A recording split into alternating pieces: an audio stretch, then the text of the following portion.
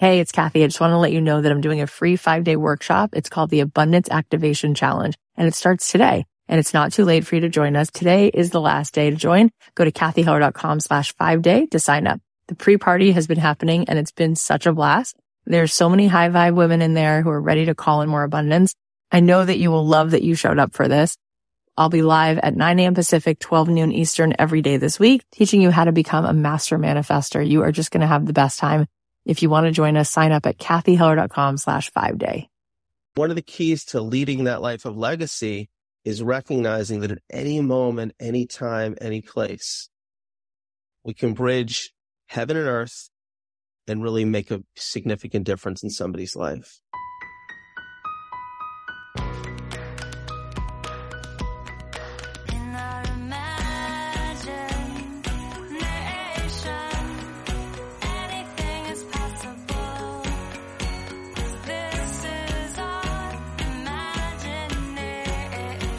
Hey guys, it's Kathy Heller. Welcome back to the Kathy Heller podcast. I just came back from 5 days with my sister and my kids at Blackberry Mountain. And I want to record a whole episode really about the experience I just had, because there's so much that goes on for me sometimes behind the scenes that I don't always share with you. And I feel like sometimes these things can be really powerful. And I did a post on my Instagram about a little bit of what I was going through, but essentially every time I'm personally about to go through another portal to allow in more expansion and to set down more of an unconscious pattern and allow for there to be more ease and more abundance, there's always this part of me that sort of shows up to sabotage it. And that is very much a real thing, because our nervous system doesn't know how to calibrate. It doesn't know that it's safe to let go more or to allow it to be easier. And so there's a way where our body and our somatic experience is like catching up with what our soul is allowing in. And so it's really interesting, that whole dance. And I just feel really grateful that I was able to kind of like move through that and make the right choices, because there was just a lot of stuff coming to a head about where my husband and I were going to be for this coming year, and which house we were going to live in, and which state, and what I was going to do with my kids, and what was going to be best for them. And in the end, I feel like my husband and I made a decision that will really serve us both in the highest possibility for our marriage, for our kids, and everything. But it was so amazing how my mind was like kind of all over the place. And then I finally allowed myself to just have what it is that I knew I really wanted. It's amazing how we can make ourselves wrong for what we want or talk ourselves out of it. And then we realize, oh, what if I just let myself have what's right here already for me to just pick up and allow in. So I'll share more about that soon. Maybe I'll do an Instagram live and have a heart-to-heart with you guys. But I'm really looking forward to today's episode because it's just such a heartfelt conversation. Rabbi Daniel Cohen is here. He's written 2 books. He has a nationally syndicated radio show called The Rabbi and the Reverend. He's just such an incredible person. I'm really looking forward to diving into today's episode with you. Before I tell you a little bit more about him, I want to just let you know that this coming week, July 19th, I'm doing a free workshop with one of my really good friends, Susie Moore. And it's all about how you can build your audience bigger and get more publicity. And she's just one of the best people I've ever met in my life. So if you want to join us for this free workshop, you can go to kathyheller.com/visible. Come hang out with us. It's going to be guaranteed an amazing time. Also, another place where you can see Susie in person is if you come to my retreat in Boca Raton, Florida, September 10th through the 12th. We have so many incredible speakers coming. There's going to be tons of moments for you to really meditate with me. And I really feel like that retreat experience is one of the best things that I have created. And it's such an incredible thing to create it with you. The women who come together, what we all collectively experience is just something that I can't put into words. If you want to join us, go to kathyheller.com/retreat. While spots are still available, you can grab your spot. So as I said, today is an amazing conversation with Rabbi Daniel Cohen. He is a popular mentor, author, inspirational speaker, and he's been a rabbi for over 30 years. He is currently the senior rabbi at Congregation Agudas Shalom, which is the largest modern Orthodox synagogue in New England. He has a unique blend of authenticity, humor, wisdom, and insight that helps us all better navigate our contemporary world and lead a life of legacy. Rabbi Cohen is the author of a beautiful book called What Will They Say About You When You're Gone? Creating a Life of Legacy, which is a guide to help you rise above the distractions, align with the best version of yourself, and live with purpose and passion. Last year, he published a novel called The Secret of the Light that explores the power we all have to reignite our inner light and share it with the world. These are both incredible books, so I definitely recommend that you go get yourself a copy. And as I mentioned before, Rabbi Cohen is also the co-host with Reverend Greg Dahl of the nationally syndicated radio show, The Rabbi and the Reverend. I think it's so beautiful that two people from different religions can come together for such good, honest conversations and bring multiple points of view to the table from a place of love. I hope that you'll check that out as well. Rabbi Cohen is filled with so much wisdom, but he's just so genuine and down to earth. I think that you're going to get a lot from his insight. So many people already have, and it's such a gift to have him here. So without further ado, please welcome the remarkable Rabbi Daniel Cohen. Rabbi Cohen, I'm so happy that you came on to hang out. It's really nice to see you. Well, thank you so much for having me. I've been waiting for this day for a long time. You are so brilliant and kind and so loving and lovable. And every time I'm with you, I wind up talking about you to the next person I see for like the next 10 days, because you always say things that are so refreshing about the world and about humanity. And I just can't get over it. So I'm so happy to see you. Well, thank you. I've been talking about you for a while also. Sweet. The empowerment, it's all good. Trying to spread some light into the world. We need it. Yeah, we need it. You're so good at it. So good at it. There's so many things I want to ask you. I guess I'm going to start with this actually, because the last time I saw you, you were telling me about a lot of just really beautiful things that you've done for people with there's no agenda. It's just about showing up for people. And I wondered if you wouldn't mind sharing, just it meant so much to me, the story you told about this jeweler that's nearby. Yeah. Because I just feel like we're going to get into your books and we're going to talk about how accomplished you are and all the beautiful things you know. And that's going to be really juicy. But I was just so struck by how you look for places and ways to show up for regular people all the time. And God, the world would just be such a good place if everyone could think about doing that a little bit more. Well, thank you. I mean, it's funny. I was with somebody yesterday who I was trying to guide in terms of thinking about what faith means for them. And the story you're referring to me, is just a great example of a foundational principle, which is that, God is not asking us to change the world, but God is asking each and every one of us to change the world of one person every day. And no encounter is random. And there's always some new light to be revealed. The story you're referring to was a time of a lot of challenges for people. It was really at the height of COVID, but there was another terrible tragedy that took place in our community. Not too far from us, there was a botched robbery, and there was a murder of the owner of a jewelry store. And it was really like unheard of to have such a tragedy in our community. And the store was closed down, and you always are able to eternalize a moment when you infuse it with kindness. Like, how many of us actually remember what happens every day? When we open up our hearts to people, it becomes unforgettable. And I'll never forget, I hang out at coffee shops a lot because I see more people at coffee shops during the week than I do at synagogue. So, and there's a lot of opportunities to do acts of kindness. And I remember getting into my car and seeing this metal door over the jewelry store, which had been shut since the murder. And I saw a man who was beginning to open it up. And I realized this might be the son of the person who was murdered. And to this day, I remember asking myself, do I go back in my car and ignore him? Or do I go over to him and let him know that we're thinking about him? So I decided to go over. I introduced myself. I didn't know him at all. It was the son. And I just wanted him to know that we are here for him and the Jewish community is thinking about him. And then I asked him, I said, when are you opening up the store? And he said, he's opening up next week. And I said, would you mind if I let our community know when the store is opening up? And he said no. And at the time, we had developed a app called Making the Mitzvah Moments app, which was an effort in the midst of COVID, the first week when there were seniors who were shut in. They couldn't get to the pharmacy. They couldn't get to challah. We decided that we would create an opportunity for instantaneous kindness. And it launched this huge effort to flood the world with kindness.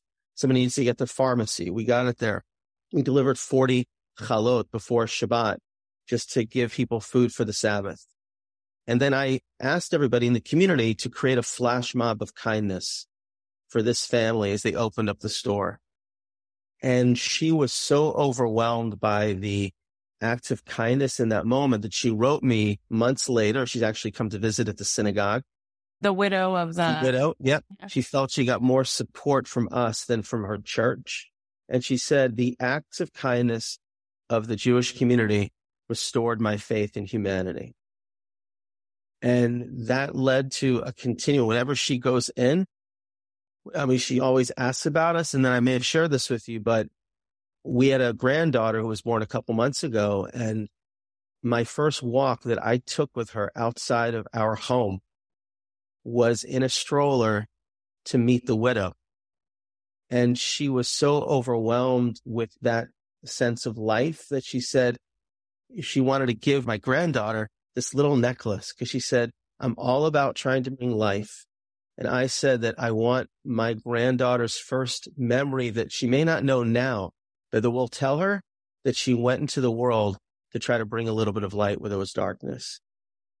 And people's worlds can be transformed. I'll give you two examples. I was just in Florida. Like, it's so simple. You know, sometimes we do an act of kindness and God creates some new acts of kindness. So I was renting a car in Florida last week, and I guess I had my credit card in my pocket, but not fully in my pocket. So I visited a bunch of our snowbirds, and everybody likes to give me food to eat wherever I go. But the reality is there's only so much one guy can eat. But this person gave me like a bottle of Snapple, like this closed water. And here I am going to the airport, and I got to throw it in the garbage. But I say to myself, well, how about the guy who is driving the rental car bus? I'll give him this food. And he was so gracious. And then 10 seconds later, he runs out to me and says, oh, you dropped your credit card. And I believe that it was only because I saw the face of God in him. I wasn't just some anonymous guy on the bus, but I connected with him.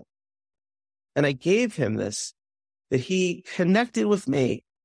And then he took that moment to give me the card. I'll give you one other example. When I got to the airport that same day, I got there early, so I went to the Delta Sky Club there. And I gave this as an example. There was a woman there with her older mother, and the woman at the Delta Sky Club said to this younger woman, you know, on your Sky Club membership, you can only have one person go in. You can't have other people. And you could see that she was frustrated. She wanted her mother to go in. And I went over to the woman and I said, come with me. I can take 2 extra people. No, I brought her over. And the Delta woman was floored, like, that's so nice. But it didn't cost me anything. But like, the woman was so appreciative that I didn't wait to be asked. But that's how we all need to lead life. If there's somebody who's in our orbit, it's an opportunity to really make a difference in their life. Oh, it's so beautiful. We were just recording a podcast with Dr. Arthur Brooks, who teaches positive psychology at Harvard. And he's such a beautiful person. And he is also a person of faith. He's a very devout Catholic, and he's so connected to all. It's a faith so much that he loves when everybody has their own faith. And he said to me that in studying happiness at a place like Harvard, with so many different tests and so many different ways that they've looked at the data, they have found that what actually makes a person happy, it's not self-care, it's other care. Yeah. It's really what you're saying is that it's actually the best thing you can do for your own happiness is to turn toward these beautiful ways in which you can make a difference, a small difference. And you're so right. It's those little things that we never forget, those little moments And it's just so not lost on me who you are and how you are. And I always am crying within like the first 29 seconds of you speaking, because when you see kindness in front of you, it cracks your heart open. And I feel like you just run to do goodness all day long. Yeah. I mean, I'll tell you one other story. It might make you cry, but are you okay if I tell you one other story? Yeah. So I was with the Reverend, who I have a show with. Maybe we can talk about it later. And I was with a group of college students in a psychology class at UConn. And they asked us, if you had to talk to your teenage self, what would you say? So I responded that I would tell my teenage self not to miss an opportunity to do an act of kindness. Like when you're younger, we think so much about, what do I need? As you get older, you think about, what does God want of me? Like, what can I do? So I remembered again, like it was yesterday. I thought it hit me, the answer. It's a Friday afternoon. I'm driving afterwards, and it's really weird. I pass a cemetery in Stanford, and I don't know what it is. It looks like something is laying on the ground in the cemetery. I don't know what it is. It looks like maybe it's a person. And I drive by and I say, I got to go to the bakery. It's getting close to the Sabbath. And I said to myself, why don't you listen to what you just said? You just told a group of college students that you shouldn't pass up an act of kindness. And I took a U-turn. I went back into the cemetery. And as I got closer, it was a woman who was laying flat on a grave, and she was crying uncontrollably. And I went over to her, and slowly, she didn't notice me, but first I went over her and I said to her, I just want to, come over here and say a prayer with you. And she kind of got up, but she was like totally crying. And then she said to me, she was crying because it was the grave of her son who had died like 2 years ago. And then she sat up and I said, I just want to recite Psalm 23 with you. And I recited Psalm 23 with her. And she was able to get her composure a little bit. And then she said to me, and she spoke Spanish, English, she says, my mother would always recite Psalm 23 with me. And I believe that my mother sent you here to help me in those most difficult of moments. And again, I don't know this woman, but I realized she's never going to forget that. I'll never forget that. And it was that moment in time when there was some eternal light that was revealed in her life. And the world would truly be, such a brighter place if we understood that if there's somebody in our orbit, there's some light that we need to reveal in the world. That's so beautiful. And I'm just have tears streaming down my face. And I think about how Rabbi Aaron, who's a mutual friend of ours, he feels like a father to me, but I guess he's a friend. When I first met him, he said that the world is miserable because they're miserable. They just think about themselves. And he's so good at that stuff. He is good at that. Yeah. And so I remember when I was first learning with him, I was about 20 years old, and I was like all into spirituality because I had been meditating and doing yoga and feeling so at peace. And I said to him, so what you got? What does Judaism have for me in this peace category? And he's like, well, we got a lot of ag stuff. We have a whole 24-hour period. It's really 25 hours where we kind of chill. And he said, but what we do that's a little bit maybe even better than that is we do for other people, right? I can show you something that you can be doing all day for someone else. And he said, if you really want a spiritual experience, walk down this block, make a left, and knock on the second door on that block. There's a woman in there who needs you to do her dishes. That's going to be a spiritual experience. That'll blow your mind. And I was just like, oh, right. There is so much we can do that's not about putting our ladder on the wrong wall of success. It's about how we get so much back when we give to other people. And Rabbi, just hearing you tell these stories, I feel like I am the winner. Like I'm the recipient of all this oxytocin, just listening to the fact that you did these things, That's what kindness does. That's how much power is it. The minute you did it, and then all the moments of you telling it or whoever, it's just an endless, endless giver of life. So you have written a couple books. You have a radio show with Reverend Greg Dahl. I love that a rabbi and a reverend have a radio show, as it should be. It's so beautiful, the binding and the way that we come together and braid our lives together. But one of the big things that you had to say in your book, your first book, What Will They Say About You When You're Gone? Creating a Life of Legacy, is you were helping people really distill that down. What does it mean to live and create a life of legacy? What does that mean to you? I mean, that is such a giant and probably the most important thing to ask. It is. I think that, the genesis of the book for me was both personal and professional. My mom passed away from a brain aneurysm when she was 44 years old. I'm the oldest of 6 children. And I remember like it was yesterday, I was in Florida visiting my mom's parents without a care in the world. And then I got a phone call that my mom's had a brain aneurysm. She had a second brain aneurysm, and within 48 hours, she had passed away. And my entire life was turned upside down. And I realized then even more that life can change in an instant, and the fragility of just every moment. And then the journey for me got more acute. I always knew my mom was young, but then when I got to the age of 44, which was the same age as my mother, I began to ask myself even more, am I doing the most that I can with the life that God has given me to realize the potential every day? And it was interesting. I started this book process by looking through hundreds of eulogies that I wrote. So what is the essence of a good life? And then a friend of mine talked about the notion of reverse engineering. He's a businessman.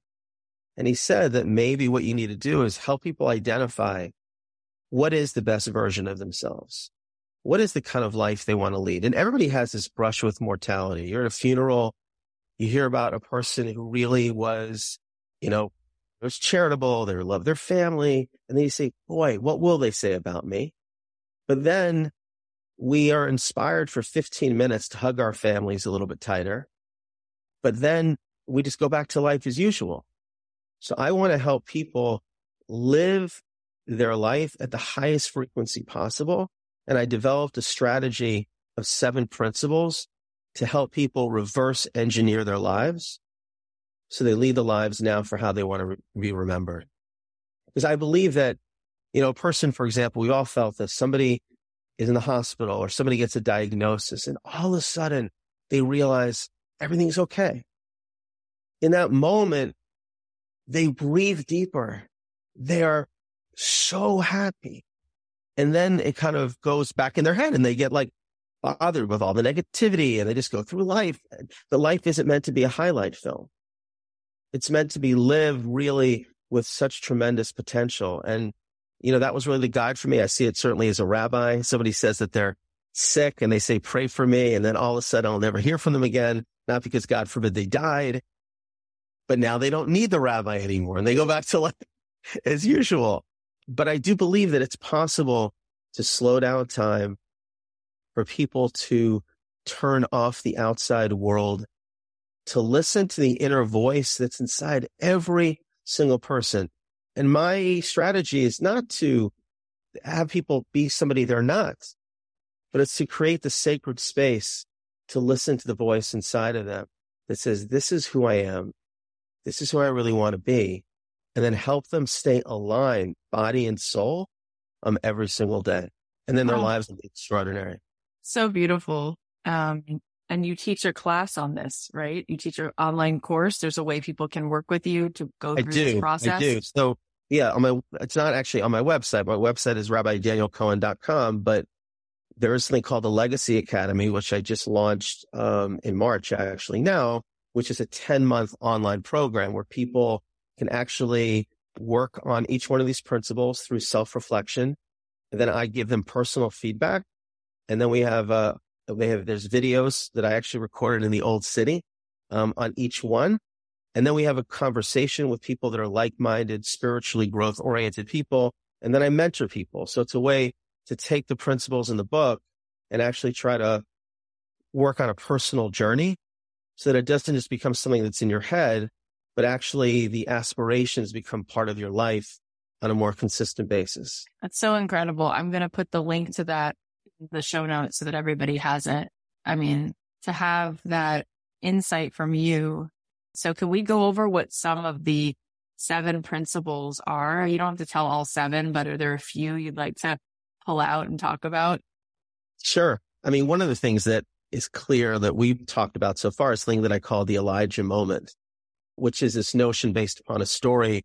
Elijah may have appeared in your life, may have appeared in mine. He kind of shows up like sometimes to give somebody a little extra strength. And there's a story that I use as a foundational story about a person who went to a mystic and said, I want to see Elijah the prophet. And the person said, well, go to a widow in the forest and you'll see Elijah the prophet if you bring food for the weekend with their children. He goes for the weekend, doesn't see Elijah the prophet, and then goes back on Sunday and says to the mystic, you promised me I would see Elijah the prophet. And the mystic says, take the food back into the forest. This week you'll see Elijah the prophet. And he's within earshot of the home, and he hears a child crying out to the mother and saying, Mommy, where are we going to get food from for this Sabbath? And the mother turns to the child and says, just like Elijah came last week, Elijah's going to come again. And it was in that moment that he realizes that he was the Elijah that this woman was waiting for. And it really relates to everything that we've said, which is, Mark Twain said the 2 most important days of your life are the day when you're born and the day when you understand why.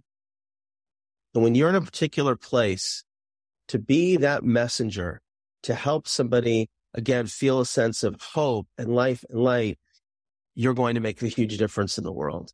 One story that always stands out in my mind, I was in a Philadelphia train station, and I guess I look like a generous guy. I'm an older man in his 70s, comes over to me and says, would you mind buying me dinner?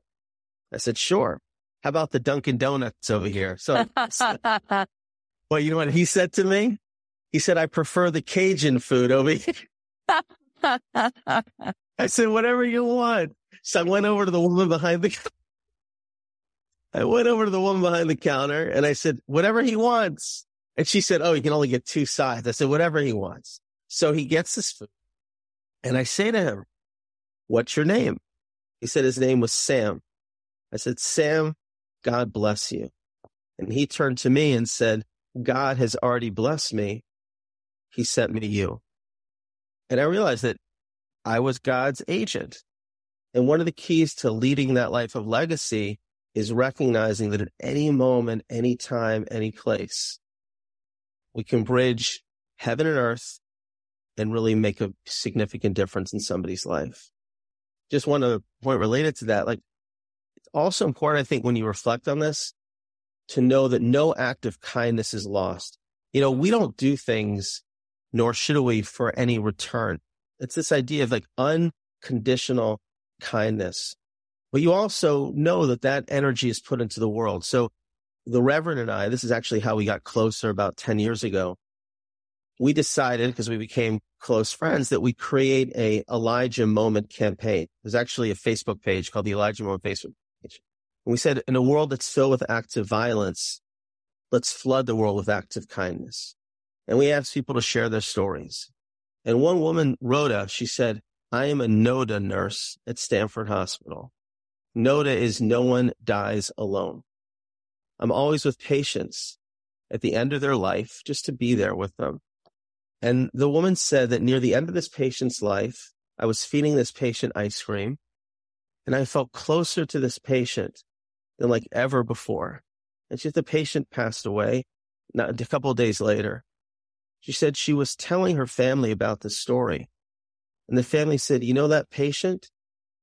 that patient's father was the doctor who brought you into this world. He said, that person's father brought you into the world 50 years ago, and now God put you in this place to help that person's person leave this world. And that's the way we have to see the power of that light, because it will reverberate and it will be eternal. So I'm a big believer in the Elijah Moment principle, which is one of the principles. It's so massive because every day, I've had the honor to talk to so many people around the world because of the show. I'm so grateful for it. And one of the things that hurts is to see how many people don't feel like they're enough, or that they don't think that they're needed because they're so hard on themselves, right? And one of the things that I learned, one of the first things I learned from Rabbi Aaron when I was 20 years old was that, another one of his plays on words, he says, "You're a masterpiece. You're a piece of the master." And that's a good one. Yeah, that's a good one. And you're needed. You're needed. That's the thing. Even this man, Dr. Arthur Brooks from Harvard, was talking about this the other day, that the greatest gift you give someone is to let them know that you need them, that they're needed. And so he said, if you ever meet someone, whoever it is, who seems as though they're less fortunate in a moment, ask them for a blessing. Like, let them know that you need them. But what would you say when somebody is caught in that place of thinking of themselves as not needed, thinking of themselves as nothing extraordinary or nothing special? So I would say that, and I'll explain what I mean by this, focus on God's love of you. There's a concept in Judaism, but you don't have to be Jewish to do this, that in the morning, there's two things that you say. First of all, you say, thank you, God. Thank you, God, that I'm alive. But then you say, thank you, God, for believing in me. Yeah. We believe that every breath that we take is a gift that God is investing in us. And I may have shared this story with you when we met at some point, but I'll never forget the story of the man who was in his mid-90s during the height of COVID from Italy. And unfortunately, he had to be on a ventilator. And thank God he survived. But as he was leaving the hospital, he was given the bill for a ventilator for one day. And he started to cry as he was leaving the hospital. And the doctor said to him, "Are you crying because you can't pay the bill for the ventilator?" He said, "I'm not crying because I can't pay the bill for the ventilator. I can pay." He said, "But I've been breathing God's air for free for 94 years. And now I know how much one day's breath is worth." And I literally think about that every time you take a breath, God is giving you a bear hug and says, it's not important what other people think. I believe in you. There is something that you can accomplish today that is different than yesterday, that is different than tomorrow, that only you can do. And the world is counting on you. And when I wake up with that, because a lot of times people get stuck in the past, they get anxious about the future. But today is the only moment that we have. And I believe that if God invested us with life, that means that God loves you, God believes in you, and there's something unique for you to accomplish in the world. And I think reminding ourselves of that can be very empowering, very life-affirming, and very hopeful. And I try to encourage you to think about that also. That is such an incredibly powerful story. I mean, what the oxygen has been worth for 94 years. I don't even have the words for it, but I think what's so crazy making is how much, I was speaking to someone the other day and he's like, we think the world is addicted to opioids, and that's true. But the thing that people are really addicted to is attention. People are attention fiends. It's like, did it get a like? How many people are following me here? It's like this never ending craving for success, quote unquote, in doing big things. And what you're talking about is when we talk about being needed or, making a day that's worthy of feeling satisfied with, it's not about how much attention you got. It's not about how many people followed your Instagram. It's about moments, like the moments you've just shared, going over to a woman who you don't even know, who's sobbing at her son's gravesite and saying, I want to say this psalm with you. I mean, how is it that we have gotten so off track and people seem to value themselves based on how, quote unquote, successful they are with attention, right? How big it is versus those way more important things that make a life actually what a life is. I think we're living in a world that obviously, like, the countercultural forces that are getting in people's ears and getting in people's hearts is very overwhelming.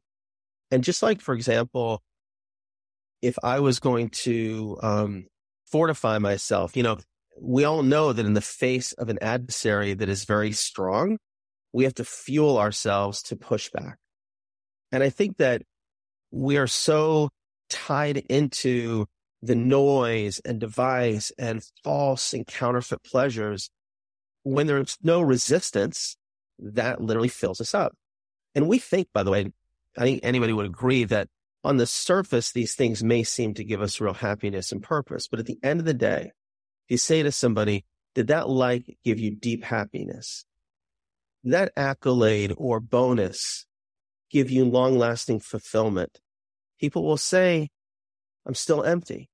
So I do think that finding ways to help people, and I think the first step, this, by the way, is another principle in the book, which is called seizing meditative moments, which is literally turning it all off to tap into what's inside, is definitely one of the other important strategies to listen to that voice.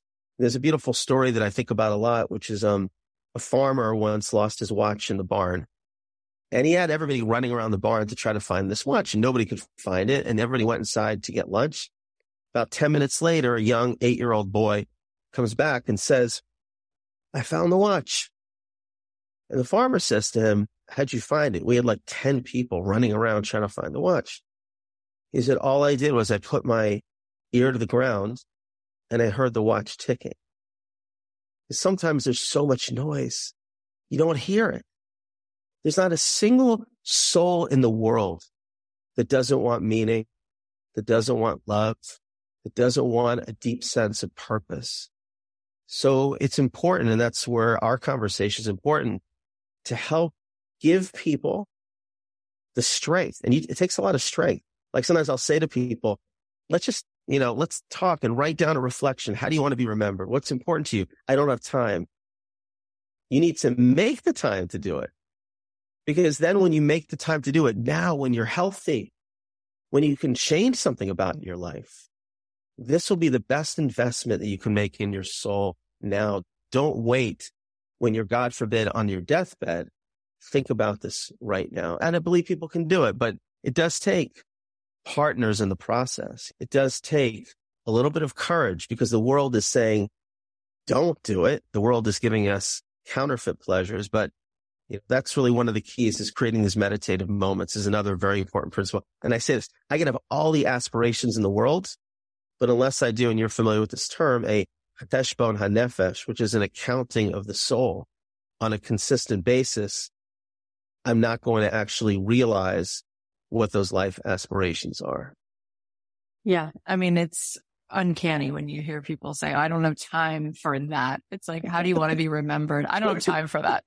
What's so important? What's so important? You have no time for that? I know. But when you talk about all of these beautiful ways we can show up in these acts of kindness, and then we talk about living to our full potential, is there something that each one of us sort of has this like Michelangelo full potential, or is the full potential really about those small acts of kindness? You know what I mean? Like, which one is it? Because I feel like we are also wanting to achieve. We're very achievement oriented. And then at the same time, it sounds like everything important that we've actually talked about comes down to just making a difference for one person. So is that it? Like, do we meet our full potential, or is there something else that we were each kind of given to do and we kind of know what that is and we need to pursue that? I'll give you a nice, good answer. Yes and yes. Yeah.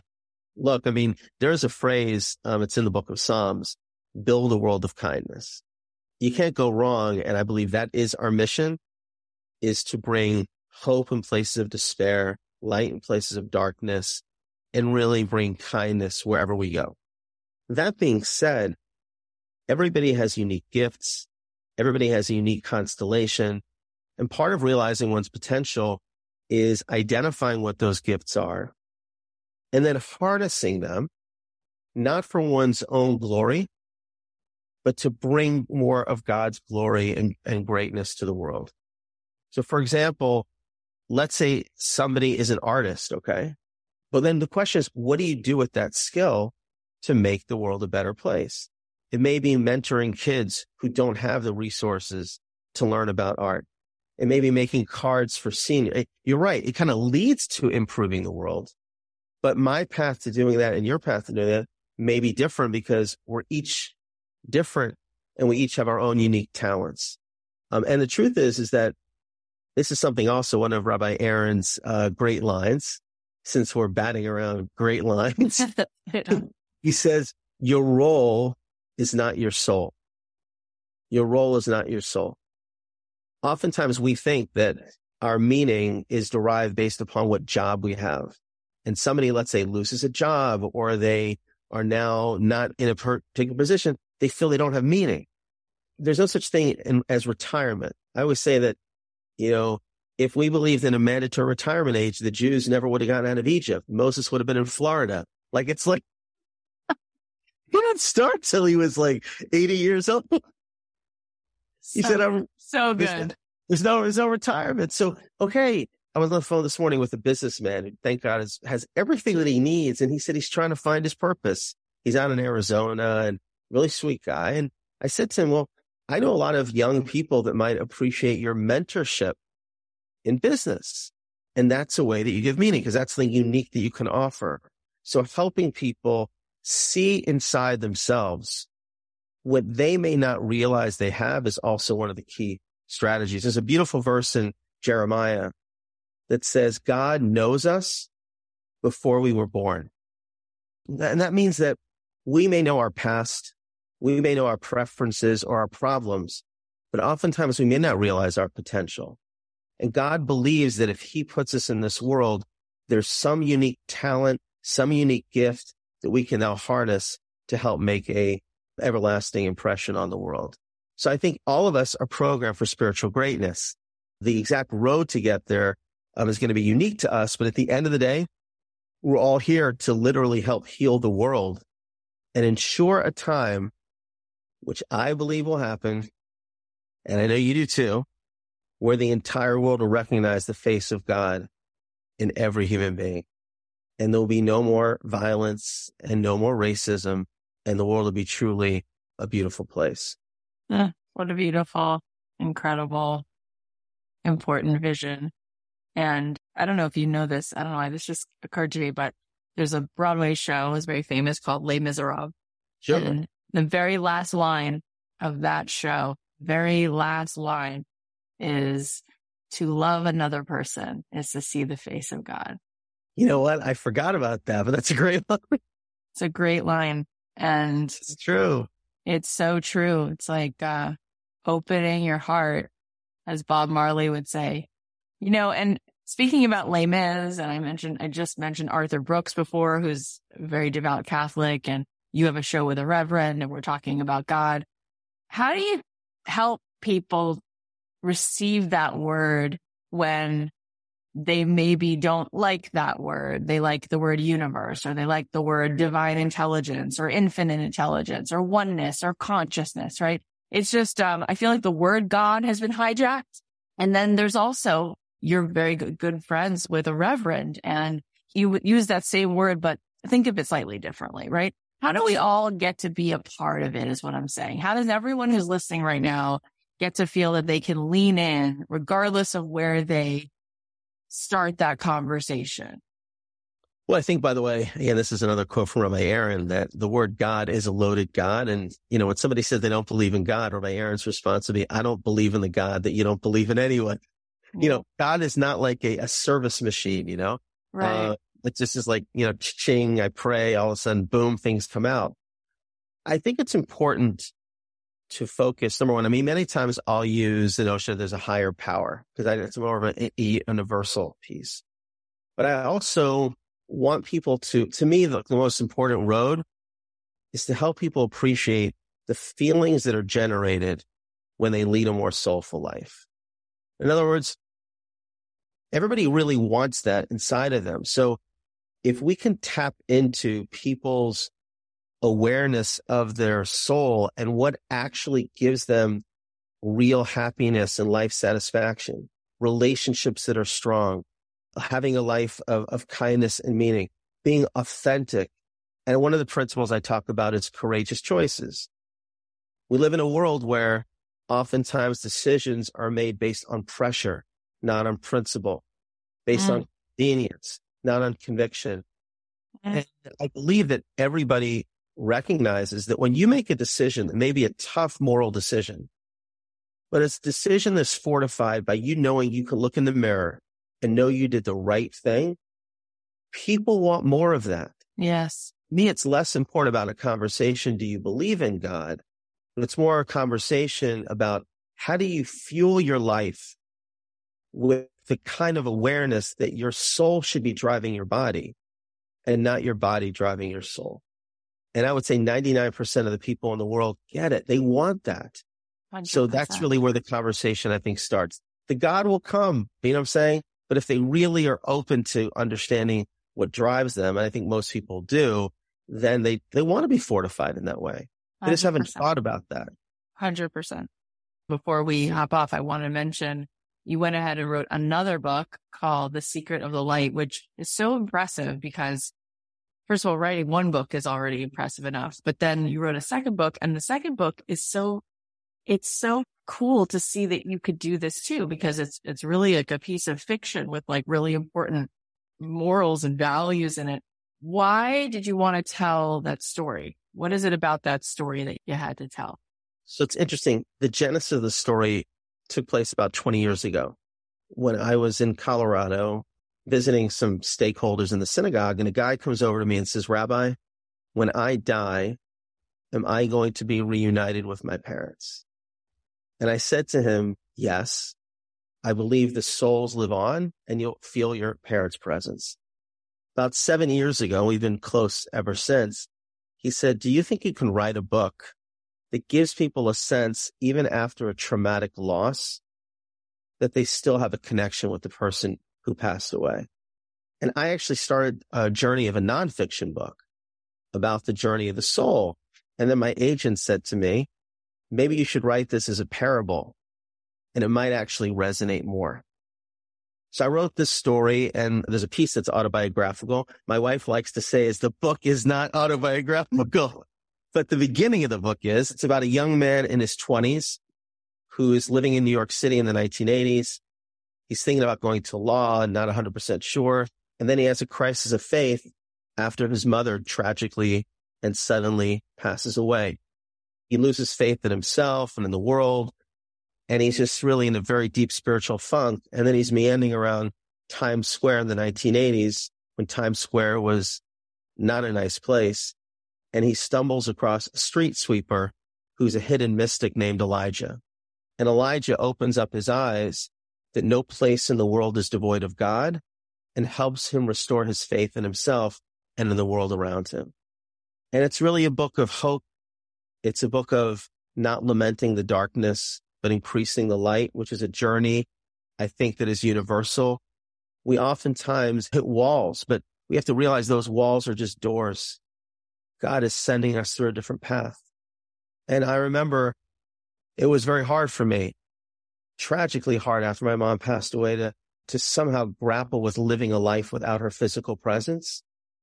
But I now feel her every day. And I know that she helps me channel her light into the world.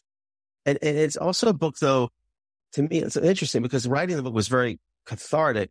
There's a scene in the book, and I'll just share this with you. Like, again, you never know a moment until it becomes a memory. So I'll never forget when I was 5 years old around. I was flying a kite with my mom's dad at the parking lot of the synagogue in Atlanta. And it was one of the most joyous moments of my life because the kite went so high. It was the only time in my life that I never saw the top of the kite. But all I could do is I could feel the tug, and I knew the kite was there. It was a memory that was like in my heart. 30 years later, after my mom had passed away, I read something beautiful, that when a person passes away, you always have to realize that the tug is going to be there, that you may not see them in the same way, but you'll still feel their presence in your life. And so that story served as a great source of comfort for me, And also it's a great source of comfort for the main character in the book to know that we may not see those people in the same way, but they're always present in our life. And it's a bit of a love story. I mean, it was a very hard writing the book. It takes place in New York, in Jerusalem, in Tzfat. Well, it was really beautiful. Like one of my mentors just called me up, and he was key in helping me write years ago. And Rabbi J.J. Schachter from Yeshiva University. And I gave him a copy of the book last week. And it's always nerve-wracking when you give a copy of the book to somebody who is your mentor. And he called me up and he said he loved the book. He said, I can't wait to see Elijah again. So that was a comforting moment. I mean, I can't even imagine how much nachas, how much your mom just looks and just has such incredible love and pride for every single thing that you are and that you do. It's amazing. And we had, 700 episodes. You're one of the most loving, memorable people. Like, what a gift that you're here. So really quick before we hop off, you have this show with the Reverend. Yeah. And is that something that everybody can find and listen to? Sure. Yeah, it's actually, if you go on the Gab network, the Rabbi and the Reverend, it appears on around 7 or 8 different markets. But if you go on Spotify, actually, the more recent shows are put up. So you can just look on Rabbi and Reverend. And I would say also, I just want to emphasize this in my whole journey. My wife is my soulmate, and she has been such a strong source of support in giving me the strength and really helping, all of these, stories and just this life journey and helping reveal the light. That's so sweet and very true. Very true. What can people expect if they listen to the show, The Rabbi and the Reverend? What can they expect? What's it about? So it's basically the two of us bantering for about 45 minutes. I mean, so for example, we will talk about a little what's going on in the news, but more timeless. We talk about also like comparing our faiths. Wow. I learned a lot from him about Christianity and vice versa in terms of Judaism. But we also really, to the point of legacy, we both are really trying within our own communities to help people realize the best version of themselves. And whether you're Christian or Jewish or another faith, the struggles of the soul are universal. And we share different strategies and our own stories about how we can hopefully empower people to transcend the challenges that everybody faces today to become the best version of themselves. It's so important what you're doing. I mean, there's so much chaos and static out there, and there's a lot of racism and anti-Semitism is on the rise and all of this stuff. And then to hear the two of you, a reverend and a rabbi, having conversations and coming together and helping us all understand and lean into to love one another. There's such a need for it. So thank you for doing it. Yeah, he's a great guy. Very blessed. So as we're signing off, tell everybody where they can follow along with you. And I'm sure they're going to want to continue to hear from you. What's the best way? So the best way is if you go on my website, www.rabbidanielcohen.com. You'll find videos there, podcasts. You can sign up for something, and people can feel free to generally reach out to me personally. I'm happy to connect. And you can also learn more about the Legacy Academy, which is a great way to stay connected. And if you do have Elijah moments, you can go on the Facebook page and you can post there as well. You're a great host, by the way. Oh, you're so kind. You're an incredible blessing. Incredible blessing. Thank you so much for God should bless you and everything that you do. Amen. Thank you so much. Wow. What an amazing conversation. That really brings me to tears. Okay, here are the takeaways. Number 1, look for the ways to show up for regular people all the time. We don't have to change the world, but change the world of one person every day. If there's somebody who's in our orbit, it's an opportunity to really make a difference in their life. It's the best thing you can do for your own happiness. Number 2, no encounter is random. There's always some new light to be revealed. Number 3, don't miss an opportunity to do an act of kindness. No act of kindness is lost. Number 4, the 2 most important days of your life are the day when you're born and the day when you understand why. When you're in a place to be that messenger to help somebody feel hope and life and light, you're going to make a huge difference in the world. Number 5, leading a life of legacy is recognizing that at any moment, any time, any place, we can bridge heaven and earth and really make a significant difference in somebody's life. Number 6, every morning, thank God that you're alive and thank God for believing in you. Every breath that we take is a gift that God is investing in us. Number 7, build a world of kindness. You can't go wrong. It's our mission to bring hope in places of despair, light in places of darkness, and bring kindness wherever we go. And number 8, all of us are programmed from spiritual greatness. The exact road to get there is unique to us, but at the end of the day, we're all here to literally help heal the world. Thank you so much for being here. I hope that this conversation blessed you today. I say it all the time, but I really mean it. None of this would be possible without you listening, without you being here. Your time is the most valuable thing in your life, so thank you for spending it here. There are so many good episodes that we have coming up, so please follow along and subscribe on Apple Podcasts or Spotify, wherever you're listening. And if you're loving the podcast, please leave a rating and a review. It helps us create a better show for you, and it helps other people to find us. If you think that there's anyone in your life who would find this episode valuable, please post about this episode on your Instagram. You can share the reel that I'm going to share on my Instagram. You can email someone the link or text them the link. I just feel like we live in an empathy deficit, and I feel like this conversation is the conversation that everybody really is craving. And remember, if you want to hang out with me and Susie more, we're doing a free workshop this week. You can just sign up and grab your spot at kathyheller.com/visible. And if you want to be with me and Susie more in person, you can come to my retreat in Florida in September. Go to kathyheller.com/retreat. I'll leave you with a song of mine. I'll talk to you soon. When you just can't sleep, when you're counting sheep, I'll be here for you, I'll be here for you. When you need to talk, take a good long walk. I'll be here for you, I'll be here for you. Of all the people on the planet, if I had my choice, I couldn't have planned it better than this. It doesn't get